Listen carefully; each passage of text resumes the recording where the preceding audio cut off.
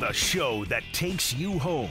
The Homestretch with Sterling Holmes on ESPN Kansas City, 1510 AM, 94.5 FM, and the ESPN Kansas City Facebook page.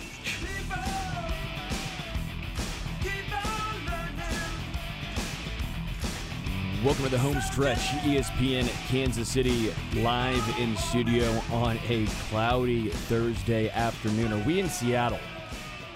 I'm going to keep asking until I get an answer because it sure enough feels like we live in the Pacific Northwest right now. Dylan behind the glass. We're joined by David Lesky inside the Crown at 3:15, talking about the Red Hot Royals. 5 dubs in a row. Don't call it a comeback, baby. They're about to go and win their 6th game right now, up 6-0 in the bottom of the 8th. What do you think, Dylan? There are only 41 games under 500. They do this every damn year. The Royals are buns, and then in August they're like, you know what we're going to do? We're going to give people hope. Then what happens the start of next year? That hope is shattered, and we do it all over again. Dylan, how are you doing back there? You look like you're having some fun messing with those headphones. Yeah, I'm really trying to figure it out. But also, we would need, I think, 2 Moneyball streaks just to get to 500. Am I correct in that? I think. What constitutes a Moneyball streak? What was it, 27 in a row? The record? The Cleveland? I believe Cleveland. Oakland. Cleveland, I think, broke it. They broke the winning streak record against the Royals, if I'm not mistaken. After Moneyball? Yes. Maybe. I'll look it up right Probably. now. You know what? No, I'm going to prove a point, Dylan. And I think it was against the Royals. Longest win streak in MLB. Oh, gosh, son of a. 22 games by the Cleveland Indians. So we need 2 of those. And it was against the Royals. I remember that game. You're right. The Royals were about to win, and they blew it. So, yeah, we need 2 of those just to be 500, right? They also, if you want to count the New York Giants in 1916, of 26 games. Oh, that also counts tie games. That's lame. Okay. No. Doesn't count. Sorry. This is America. What were they doing back in 1916 having ties? It's Cleveland. Yeah, so they win, 44 games in a row. That's 2 games over 500. Well, that's 38 more games now. So they've already won 6. Well, about to win 6. Okay. That's only 38 more games in a row. That would move them to 2 games under 500. 38 more games in a row, they'd be 42. 3 games under 500. That's it. Come on. That's all we need. That's all they need, baby. It's possible. This is the most positivity we've had about the Royals in a long time. Yeah, because Bobby Witt Jr. is absolutely raking. It's fun when the Royals are actually playing legitimate sports up against the New York Mets, who, granted, they've traded everyone. But you see Bobby Witt Jr. hit a bomb. You see Drew Waters hit a bomb. Bobby Witt Jr. is on an absolute heater. You're seeing Brady Singer, who's thrown 8 innings today, giving up only 3 hits without walking a guy. You see this. You see Michael Garcia at the top of the lineup going 2 for 3. You see this, and you say, all right, there's some building blocks here. And then you look at the record and say, wait a minute. Look at the calendar. Is it August? Oh, it's August? Yeah, this is what the Royals do every single year. And usually this is also the month when the good teams play their worst as well. So also factor that in. Oh, I forgot. I'm still doing this Dynasty Fantasy Football Draft. What pick do you think we're on right now? What round? I would have thought you were done with the speed Oh, yeah, of we it. would have thought, huh? We would have thought. 25 rounds. You are allowed up to 4 hours in between picks. What round do you think we're in? 19. Starting the 21st. Dude, there are still 1, 2, 3, 5 more rounds. Now that you think about it, though, this is probably going to be longer because, like us yesterday, just in that brief moment, we were just debating on who to take, and there wasn't really much. So these are going to be tough, I imagine, trying to find something and be committed and happy about it. So that's probably the why last 5 longer. picks I've made. This is way too many people to have in your roster. I get his dynasty, all that stuff. This is a lot. Last 5. Ryan Tannehill, Clyde Edwards-Helaire, Hunter Renfrow, which I think was pretty smart, actually. Yeah, that's pretty bad. astute, yeah. Kyle Trask, quarterback for Tampa. I'm saying, hey, maybe Baker goes down. Maybe did you see that video of them throwing to routes on air? Yeah. And air was winning? Yeah. Yeah. So, and then Isaiah Hodgins for the Giants. That's how far down we're getting into. Trask might play, like, for real. I'm not kidding. If Trask plays, if he's good, if he's any good, it's a dynasty league, baby. Trade. But that's what happens when you do a 25 round, and that's, again, I have 5 more rounds to go. I'm going to be drafting Leonard Fournette, dudes who are not even on rosters. How do you even draft defense in fantasy? Did Jimmy Graham go already? Jimmy Graham, I don't know, man. Let me check and see if that might be something to pick dead last round. You think Jimmy Graham? Just last round if you have nothing else. What maybe. You think that's going to be smart? You think he's getting PT over Kyle Pitts? He's on the Saints, right? No, I'm talking about on my team. I got Kyle Pitts, Dalton Schultz, and Tyler right Higbee. All right, let's see if Jimmy Graham is still available. Hey, Albert O. I can draft Matt Schaub and Rob Gronkowski. Yeah, you might be better off doing Gronk. I think Jimmy Graham's already been drafted. Maybe. Can I get this guy? He's owned in 7% of leagues. Incredible. I don't even think I'm able to draft him. Like I mean, I can draft him, but I don't know how far down. I mean, I think legitimately Rob Gronkowski is ahead of him on these boards, which quite frankly is very impressive. Who's drafting Gronkowski at this point in front of a guy who's actually on a roster? Insane. Turk Wharton returned to the Chiefs. He was originally placed on the PUP list, the physically unable to perform list. He returned today. We're still waiting on Chris Jones, and he put out a very cryptic message on, what was it, Instagram? Don't know if you saw Chris Jones's cryptic message, but it's nice to see Turk Wharton back. The Chiefs need every single body they possibly can. He had been sitting out of all on-field activities going back to last year. He tore his ACL in Week 5 against the Raiders. He has been resting, rehabilitating his leg. So this will be nice. I don't know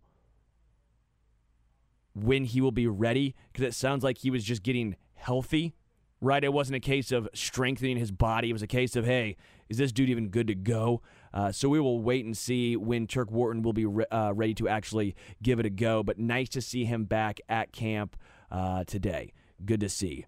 When it comes to Chris Jones, did you see this? This was on Chris Jones' Instagram. It's a song by Kevin Gates. Do you like Kevin Gates? You big Kevin Gates guy? Yeah. He's pretty good, right? Very he got good. some songs that I wouldn't play in front of my grandparents, but he's got a no skip by any means. He's got some songs. No skips when you're with the fellas. Some skips when you're with your parents or your grandparents. Well, yeah. You don't I wouldn't play. Don't even play it.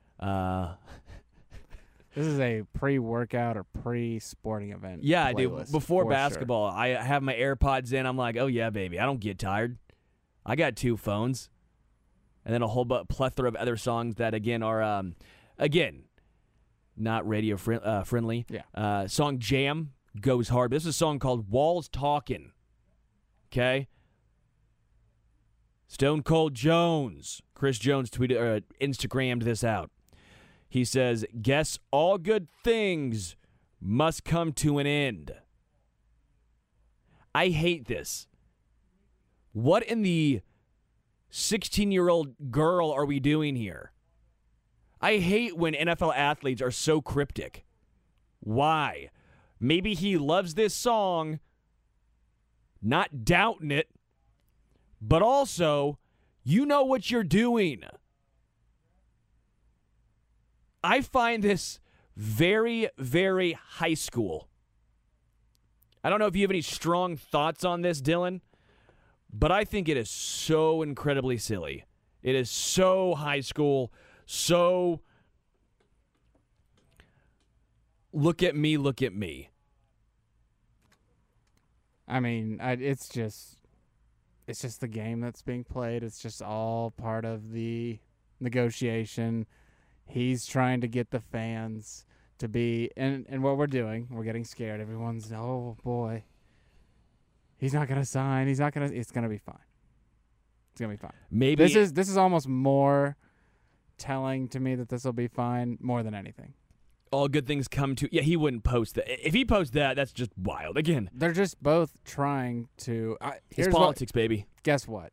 Guess what's coming out next? What?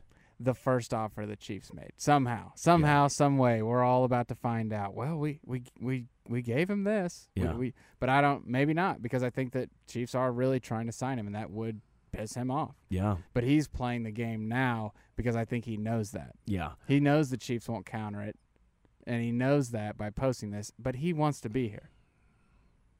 I just hate this whole cryptic stuff. It drives me insane. It's how they do it. It's almost, I know that it is, I almost hate myself for saying this, but it is like their only point of leverage themselves. No. Come out and say it. He is. You want? No! He just put it on on a lyric. Maybe it's all good things coming to an end, like this holdout's coming to an end. It could be a multitude of things. I just get so frustrated with these cryptic messages on social media. I think it's very, very high school to me. Love Chris Jones. Had a chance to talk to him. Great dude. But man, stop putting these cryptic messages on social media. All athletes, all people. Say it with your chest. Take a quick break. We'll come back. We're joined by David Lesky, Inside the Crown, Homestretch, ESPN Kansas City. Let's play ball, it's game day. We want strikeouts, base hits, double plays. Take the field. What in the Creed is this?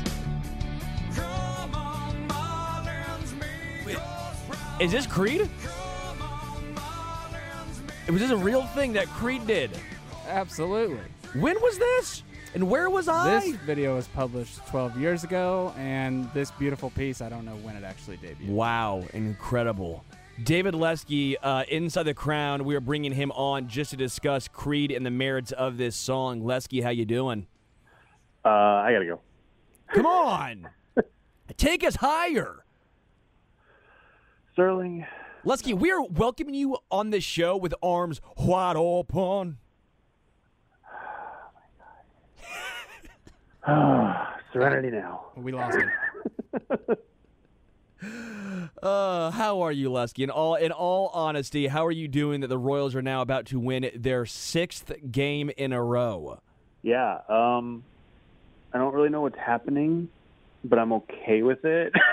No, look, I write about the Royals. I talk about the Royals a lot, and when they're losing, it's not fun.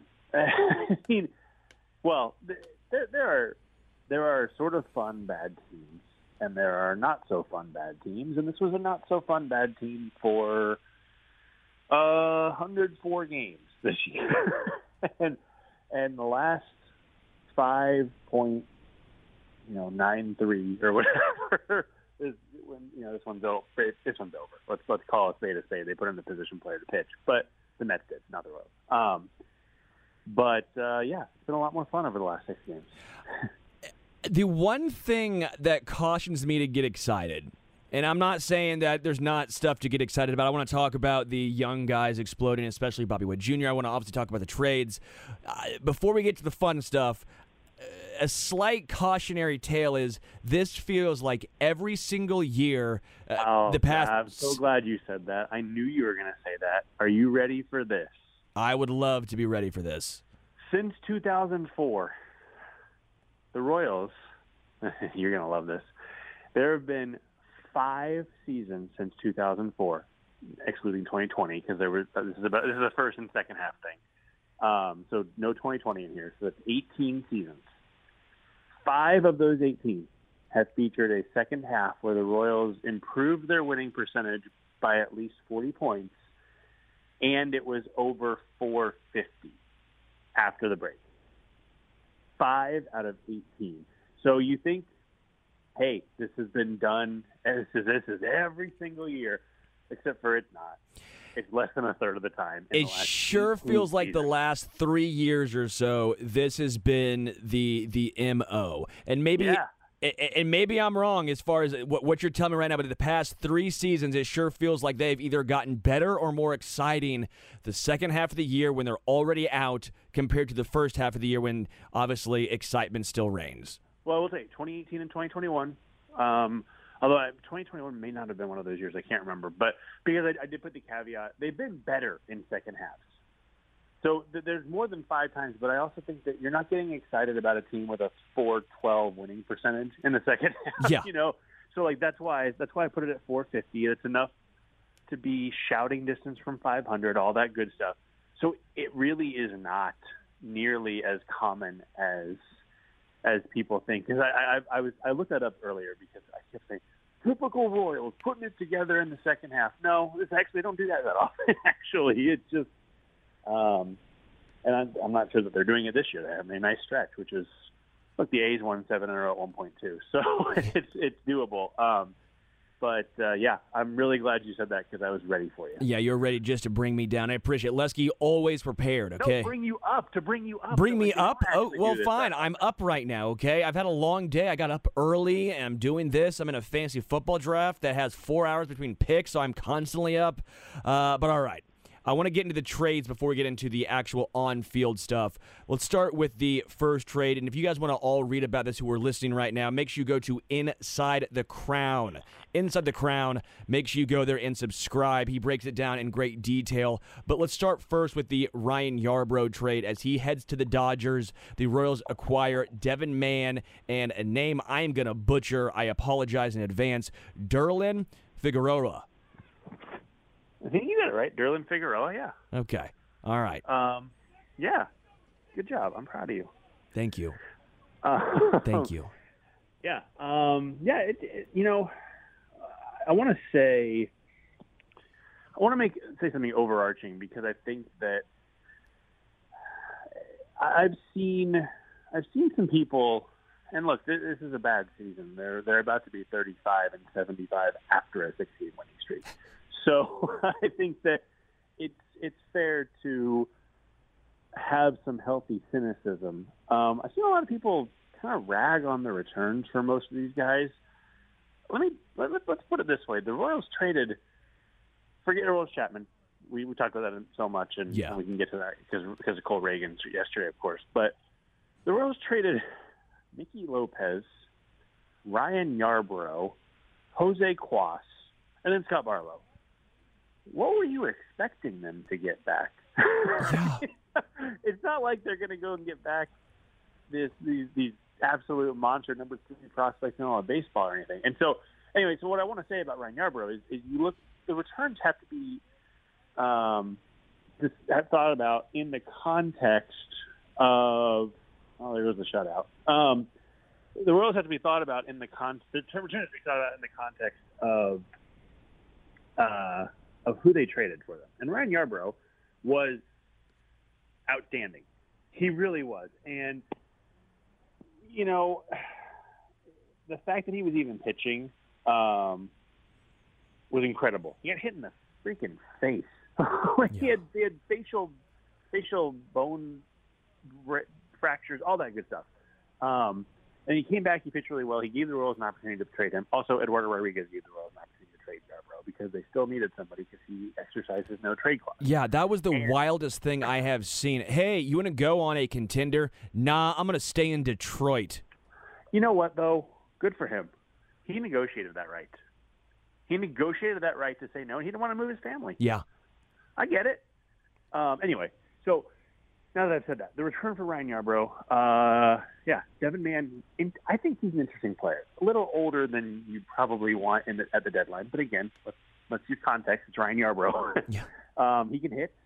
He can play around the diamond. He's not a defensive utility player, but he can play a lot of different positions well enough. From what I understand, he's okay, pretty okay at second, pretty okay in the left. He's fine at first. He can probably handle third. He's played some shortstop. He's got good plate discipline. He's got a little pop. He's a nice player. He's kind of what you want Matt Duffy to be, but he's not. Not that you care about Matt Duffy because he's a 30-plus-year-old minor league signing, but I think that that he's a really interesting return there. Would not be surprised, actually, if you see him in place of Matt Duffy sometime relatively soon. So he's interesting in that I think he can be a big league contributor. I mean, he's one of those guys who you can put on your bench and feel good, I think, moving forward. Derlin Figueroa, to me, is probably the most fascinating because he is listed as a shortstop. He has not played shortstop, though. so it's really funny that he's called a shortstop and then he's played first base and left field. Maybe some right field, too. You know who else was like that? Franchy Cordera. Yeah. Well, was he listed as a shortstop? Yeah, originally. He played shortstop like a few times. I think a long time ago, yeah, he was listed as shortstop. Okay, yeah. So Figueroa's got some athleticism. He's got, you saw the videos, I'm sure. The swing there's some torque in that swing. Yeah. I mean, he's not a big guy, but he's not. I think he's still got some room to grow. He's 19 years old, so maybe not. But there's some serious power in that swing, and I think he's interesting. And I think about the Dodgers a lot because I'm not saying he's Jordan Alvarez. Well, no, I'm not saying that. You're going to say that I said that, but I didn't say that. But the Dodgers gave up Jordan Alvarez for Josh Fields a few years ago. But if you remember Josh Fields, you're about the same level of degenerate that I am. Yeah. So yep. it's not a name you will remember, and but you probably know who Jordan Alvarez is if you're listening. So I think that the Dodgers, they will trade pieces that end up being really good. That's actually kind of an admirable trait in an organization because they are willing to actually, we're not worried about players succeeding elsewhere. But I'm really excited to see what Figueroa can do. I kind of hope they get him to low A at some point. I don't know if they will, but he's a really interesting return. Yeah, so you said the Royals got Jordan Alvarez and a other major leaguer in Devin Mann. Pretty good return for Ryan Yarbrough is what I'm gathering here. David Lesky joining us right here, the home stretch. And then I would say the big trade, obviously Jose Cuas was the smaller one. We'll get to that one in a second. But the big trade, as you mentioned, was Scott Barlow, maybe 2 years later than he should have been traded, finally traded for Henry Williams and Jesus Rios. Henry Williams looks like he was the number 10 prospect in the Padres system. Scott Barlow had a price, according to JJ Piccolo. They had they wanted him. They wanted Henry Williams. They were not going to budge, is what I gathered from his post-trade comments. What do you make of this move? I liked it. He would have gotten more last year. And being a general manager is just exceedingly difficult because let's look at the Jorge Lopez trade from last season. And now, in hindsight, it looks a lot better than it did at the time. But we both agreed that if the Royals were offered for Scott Barlow last year, what the Orioles were offered for Jorge Lopez, they were right to say no. And Cade Povich has become a pretty good prospect. Ynier Cano obviously has emerged in a way that, the Royals wouldn't have gotten that out of them. The Twins weren't getting that out of them. So I think that there are it's fair to say, okay, that's fine. But the problem is they held on because they didn't get the return they wanted, and then the value dropped. Now, I don't think the value dropped when people thought it did. It dropped from season to season. It didn't drop from his cold stretch before. Not if it did, it wasn't very much. So, it got to a point that they made a mistake, and they fixed it. not as well as they could have had they just not made a mistake, but they made a trade for a legitimate pitching prospect. Now, Williams is not without warts. He is coming back from Tommy John. His velocity isn't back, and until it comes back, you don't know that it will come back. Yeah. Everybody assumes it will. I mean, I have not spoken with anybody who thinks, well, I don't know. But, one of those things. Until it does, it hasn't. So he's a risk. He's a big risk. But if it does, when it does, whatever you want to say there, he probably catapults to, I don't know, second or third best pitching prospect in the organization, which may be damning with faint praise a little bit. But Sure. also, look, no matter what, it's still really a quality return for a guy who you have no future with. I like that deal. I like that deal a lot. I may have wanted a little bit less of a lottery ticket on the second piece. Jesus Rios. I can't find anything on the guy outside of about 18 innings in, what was it, like the Dominican League or something like that? Yeah, and honestly, like I've asked people, and most of them go, I don't know, I heard he has a pretty good fastball. like people who are plugged in and know prospects. Royals like his spin metrics. And the conversation around him and Williams also is what's maybe the most encouraging about the organization, because they're looking at things that matter. And they haven't looked at those. Well, they at least haven't publicly looked at those things in the past. So, yeah, I thought that was an interesting return. Again, would have been nice to get more last year, but you play. It's a risky game. Yeah. And the Royals turned out wrong on that gamble. But if they trade Barlow for that package, and let's say they did their Royals thing last year with Povich, and Cano doesn't become anything and all that, and then Barlow goes to, I guess in this case, the Twins, which I don't probably makes the scenario a little bit odd, but and he puts up a 1.37 ERA, and they trade him for something better, then the Royals were wrong then too. And so it's not. There's just no guarantee. No, and again, the thing with Barlow is at some point it becomes a sunk cost. We can talk all day long. I know I've harped on it a lot about how he should have been traded earlier, but just because he should have been traded earlier doesn't mean you need to hold on to him and not trade him now. They did the best they could, in my opinion, with what was given at this exact moment. Yes, they should have traded last year, but at this moment, this is what the offer was. I want to compare it to the Paul Sewald trade, because I kept saying I personally didn't think there was going to be a ton of interest in Scott Barlow, not just because the cold stretch, but because he's a closer that throws 93. There was actually quite a bit of interest in Barlow. There wasn't as much interest at the level the Royals wanted. Sure. But my thing was, and that may be where I'm coming from, as far as I think people kept comparing him to other, I don't want to say top of the line closers. Yeah. But I would say these above average guys, and I go, there's only really one closer who has comparable quote unquote stuff. That's Paul Sewald, another 93-mile-an-hour closer for the Mariners. Now, Sewald has typically had better numbers, right? He had a really good, 2.93 ERA this year, 60 strikeouts in 43 innings, and he had a pretty interesting return. What did you make of the difference between Paul Sewald and Scott Barlow, or have you had a chance to even look at that return? I thought Williams was better than either prospect the Mariners got back for Sewald. But I thought the overall package for Sewald was a little better because the second piece was not that far off from the first, I thought. Yeah. In the Sewald deal, and I can't remember who the name is now. It was Canzone, not to be confused with Calzone. I also said it should be noted that Canzone should play for Houston.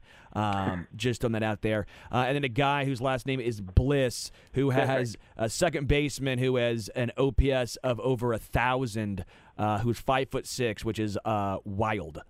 Yeah, I mean, look, he's over his head right now. But he's playing. Well, literally, he's 5'6". I mean, yeah, he probably is over his head. well, everything else is over his head. He's not over his own head. But, those are two prospects in the teams and rankings.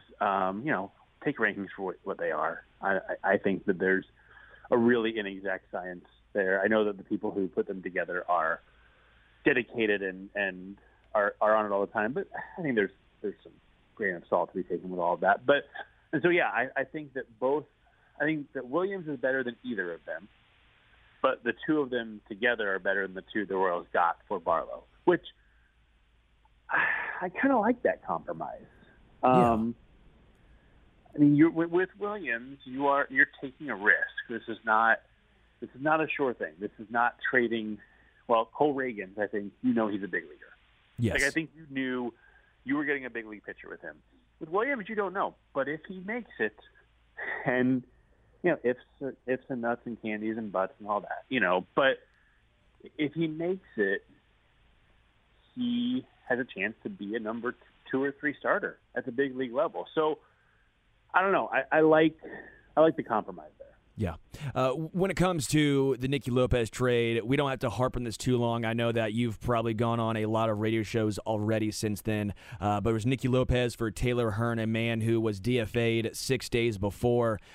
Seems to me like a money-saving move, although the Royals obviously are not saying that, because the only logical conclusion you come from that is if you were going to DFA Nicky Lopez, then that means that he was your 40th man. That means that he was on the 40th he was a 40th guy on the 40-man roster. Makes no sense to me. And you know me, not a big Nicky Lopez guy. I think he's fine on a really good team. Doesn't make a lot of difference on a team like the Royals. Currently, I've always said Chris Getz with a good eye. Obviously, he's a much better defender than Chris Getz was. And then the other move I actually was a huge fan of was Jose Quast, which I thought, what? That came out of left field for Nelson Velasquez, who is a legitimate big league prospect. What did you make of those two smaller moves?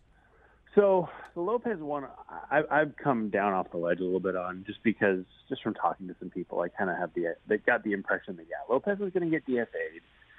There wasn't a move out there, so this move saved them some money. And look, we can talk about, they're cheap, this, that, whatever. I don't have a problem with a team saying we'd rather spend $1.3 million than 2.7 or whatever Lopez. I don't know, whatever the numbers were left on deals. I don't really have an issue with that. Where I have an issue with that deal is just don't take Hearn back. Trade him for whatever. Trade him for a rookie league in my article, I literally pulled up the Braves Dominican League team and picked randomly typed 2 names. I don't know which 2 names I typed. I literally don't remember the names I typed because it doesn't matter. Yeah. If you're going to dump them for whatever. And if the Braves say, we want to save that money, give them the same money. You don't need Taylor Hearn. And I understand that they have a million. They don't have a 40-man roster crunch.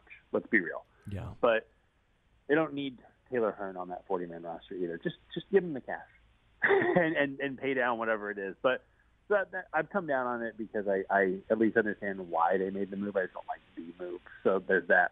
The Quast deal, Nelson Velasquez is really interesting. I was looking at some of his batted ball metrics on Baseball Savant from his limited time in the big leagues this year. That dude hits the ball hard. Yes. He has legitimate power.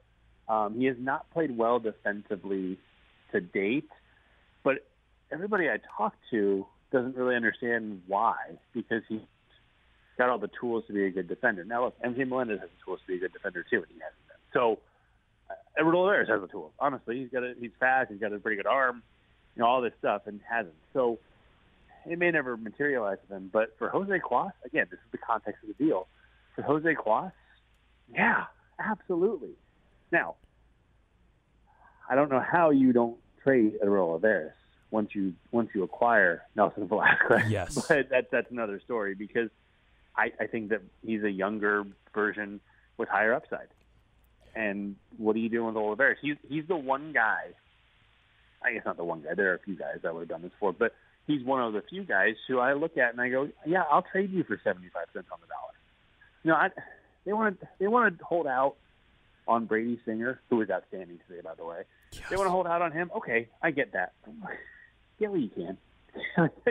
Edward Olivares is probably not a Royal in 2024. There's just no reason to not trade him, and there are teams who could use him. Is there a guy I want to, and you're probably knowing the guy I'm thinking of right now, that you can comp Nelson Velasquez as? I know it's probably too easy. He's a little bit smaller than the guy I'm thinking of.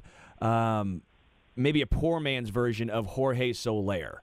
I thought you were going to say that. Is that what you thought too? Yeah, I mean, I don't necessarily see that because they're different hitters.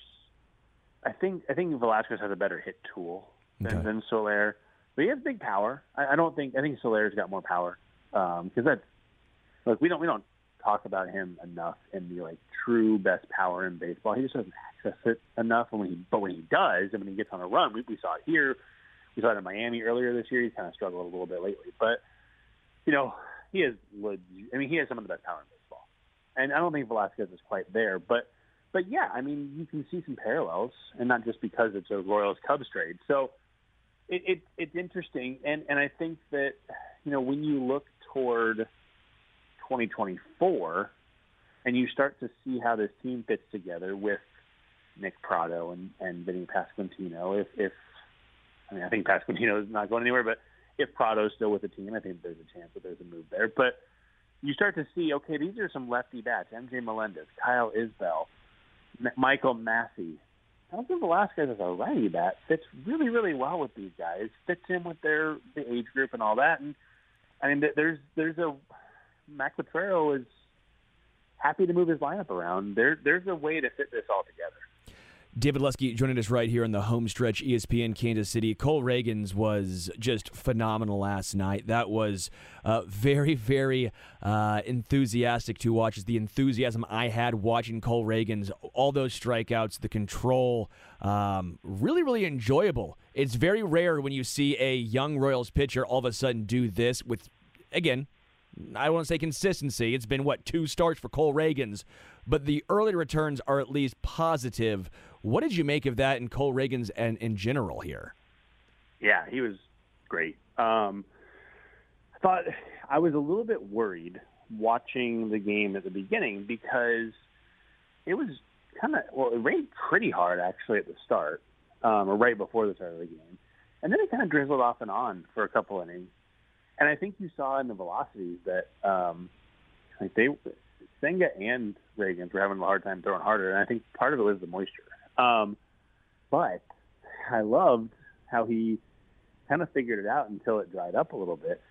And more importantly than anything, any one of his 9 strikeouts, any one of the 6 shutout innings, whatever, any piece of this game, the slider, I think, says more about both the player and the organization than anything else could have.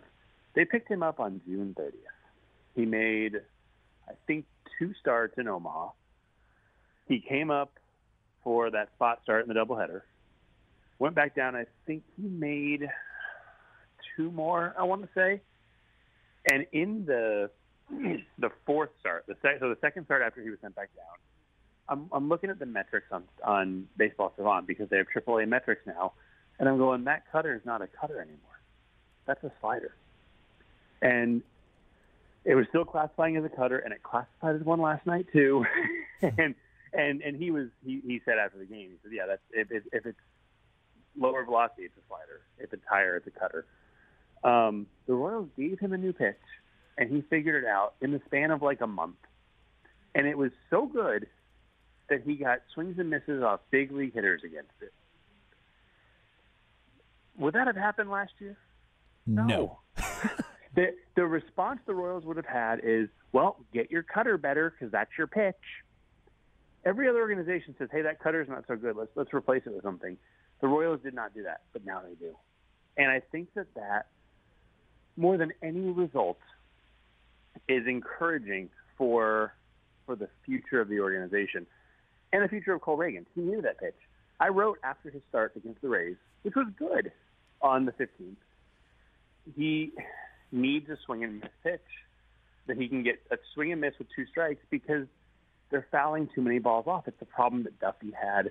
It's the problem that Daniel Lynch has. It's the problem that Yordano Ventura ran into when he didn't have his good stuff. It's a problem that a lot of pitchers run into. They can get to 2 strikes, but they cannot put a hitter away. Well, it looks like Reagans might have that pitch now. And he did it in a month. Really, probably not even a month, because they probably took a couple of starts to evaluate what he had before they started making recommendations. So that's really encouraging.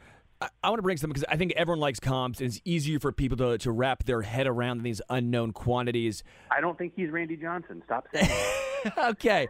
You had Yordan Alvarez. Apparently I have Randy Johnson. I was going to say a little Danny Duffy-esque. As far as maybe not a 98-mile-an-hour fastball, but the mid-90s, the slider, the changeup. Obviously, they're both left-handed, which makes it's very easy when both dudes are left-handed. Like, I'm a left-handed golfer. I basically have Bubba Watson, Brian Harmon, or Phil Mickelson to go off of. I have no other options. But with Cole Reagans, part of me sees a little Danny Duffy, the strikeout numbers when he's on, but also maybe the wildness when it's not, the potential to go to a lot of full counts when it's not all coming together.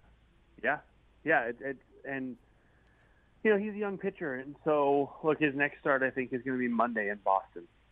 That's a really tough place for a left-handed pitcher to pitch. Like that monster is 45 feet from home plate, I think, and it's an intimidating place to pitch.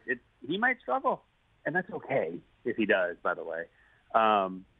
But yeah, he's going to have his ups and downs, but I appreciate the fact that he is willing to try different things immediately.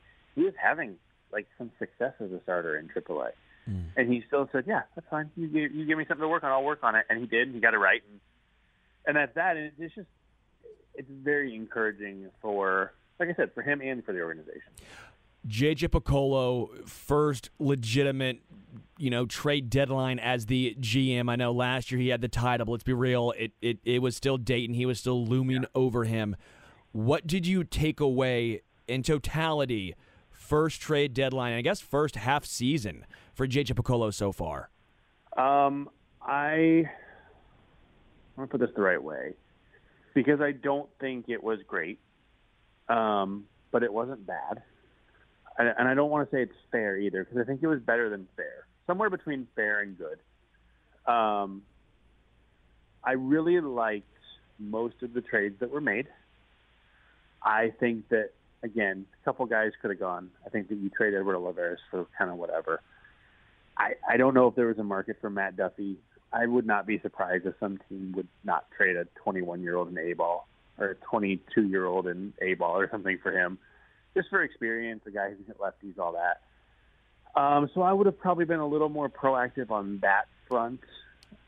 But I also really appreciated his comments after the deadline, which he was pretty open and pretty well honest about what he was trying to do, what they talked about. They discussed deals for players that Dayton Moore never would have allowed. I mean, truly, it was, Dayton Moore never would have picked up the phone for Carlos Hernandez. He would have been like, no. He has 5 years of whatever his control, that's 4 years forward, doesn't matter. We're not trading him. He's just figured it out. Why would we trade him? They talked about Hernandez. He never would have traded Brady Singer. Never. And they didn't, obviously, but they talked about him. And come on, Salvador Perez. Yeah. that never would have happened. And J.J. Picollo not only talked about him, but he talked about talking about him to the media. Yeah. So I was really encouraged by, and look, it hasn't happened. So I'm tempering that enthusiasm, but I really liked hearing the inner workings of this deadline for J.J. Picollo and the Royals. And it has me kind of jazzed for the offseason, because I've said this before, but if you look at the roster, let's call it June 29th, because that's when Chapman was traded. Sure. Well, he was traded the 30th. But if you look at the roster from June 29th and compare that with what we'll see on March 28th, boy, I don't know how many players of the 26 from June 29th will be on the March 28th roster. But it wouldn't surprise me if it was like 12. Yeah. And you want to talk about transactional? That is turnover. Before I talk Bobby Witt Jr. with you, I have to ask, Salvador Perez is now getting some run at first base relatively consistently now. One, do you like it? And two, Freddie Fermin is continuously raking. I, for one, said maybe try and trade him because I don't see his market getting any hotter than it currently is. You know, he's, 28 years old. Maybe I was being a little bit too optimistic. Other teams probably see the same thing, saying, hey, we don't think this is going to continue. I don't know if nearly 800 OPS is going to fly with him. What do you make of Salvi at first and then Freddie Fermin? Well, I think it's interesting because Freddie Fermin needs to play more. Yeah. Plain and simple. I don't know. I don't know how sustainable it is. He's, like you said, he's an older guy, 28 years old, getting his first taste of the majors. But after today, 296, 338, 489. He's got a 124 weighted runs created plus. And while that seems crazy, he also hit 304, 448, 674 in AAA. He hit 270, 365, 480 last year in AAA. I mean, this is not like he hasn't been doing this. So I think he's, I don't know. I don't know if this is for real, but I don't think he's going to fall off to be a nothing bat. And his defense behind the plate's been fantastic. He's got to play more. And right now, the Royals don't have a first baseman. Pasquantino's out for the year. Prado's hurt. They have Matt Beatty on the roster, and they could call somebody up. They can call up Logan Porter, which I wouldn't have a problem with. But you want to get these guys in the lineup. Salvi at first base makes some sense. And then you start to look toward next year and see this is why. I think there's a pretty good, not pretty good. I think there's a better than you'd expect chance that Salvador Perez will be traded in the offseason. I think it's very possible. You don't talk that much about it without knowing that you can get there.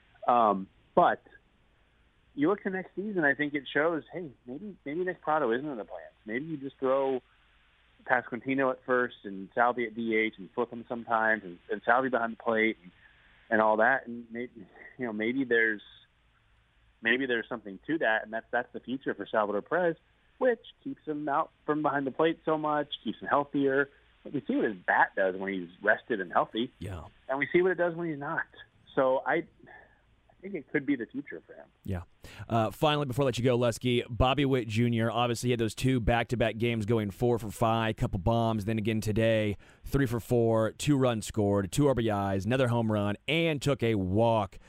I mean, I'm not saying this is sustainable, but we're seeing the peak of what happens when Bobby Witt Jr. gets hot. Yeah. How impressive has he been? And again, I want to keep reiterating this. His defense improvement year over year has been incredible. That really needs to be talked about more in his development so far. He is, right now, the way he's played since June 1st, 2nd, they had an off day, I think it was June 1st, so June 2nd, he has been a star. Not a good player, an absolute star. He's playing great defense. He's hitting. He's doing everything. He was 15 for 27 on this homestand. That bad players can get into hot stretches.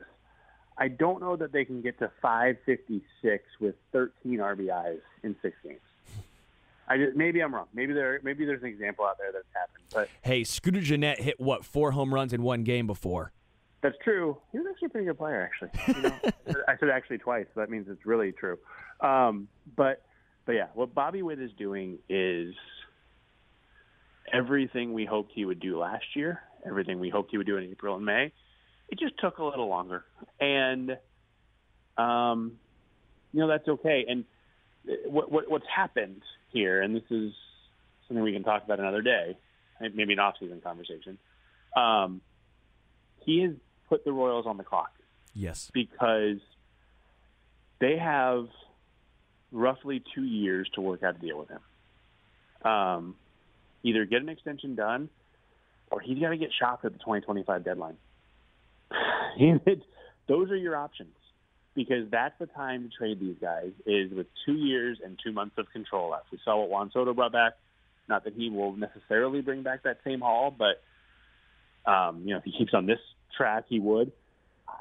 That's the deal. That's the timeline. You've got to have him signed for 10 years before the 2025 trade deadline. And the clock's now ticking. Makes me nervous. Hey, they've talked. I can tell you they've talked. So, Lesky, let's get it done, baby. All right, and you get 2% and I get 2%. There we go. I think I'm taking 3. You can have 1. Okay, deal. David Lesky, Inside the Crown. And make sure you follow him on Twitter at DBLesky. Make sure you go to Inside the Crown. Make sure you subscribe and make sure you get some of the best, if not the best, Royals coverage out there. Lesky, always a pleasure. Thanks, Sterling. We'll actually keep it right here. We only got a couple minutes left in the show today. Who would have thought, Dylan, that I go long with Lesky, okay? I think we're all better for it. We're all better for it. You'd rather listen to Lesky than me. But damn, am I not impressed by what the Royals have done over the past 6 games. By what some of the quote-unquote building block pieces have done. Tiny sample size. But you now look down at what Bobby Witt Jr. has done, and as Lesky mentioned, for the past month, Bobby Witt Jr. hasn't been a good player. He's been a superstar. He's been carrying the offensive load for this team. He's back in the 2-hole, and that defense is staying strong. I'm with him to an extent. I wonder if this Salvador Perez at first base is a case of showcasing what he can do for other teams. Or maybe it is just a roster crunch where it's like, hey, we got no one to play first base right now with Vinny Pasquantino out for the year and Nick Pratto also injured. You got to get Freddie Fermin back there. You got to keep him behind the plate because he has been so good. Drew Waters, my guy, hit another home run today. And by the way, 3 RBIs. You'll love to see it. This is the home stretch here, ESPN Kansas City, out tomorrow, out next week. We'll be back at some point. Until then, we are out.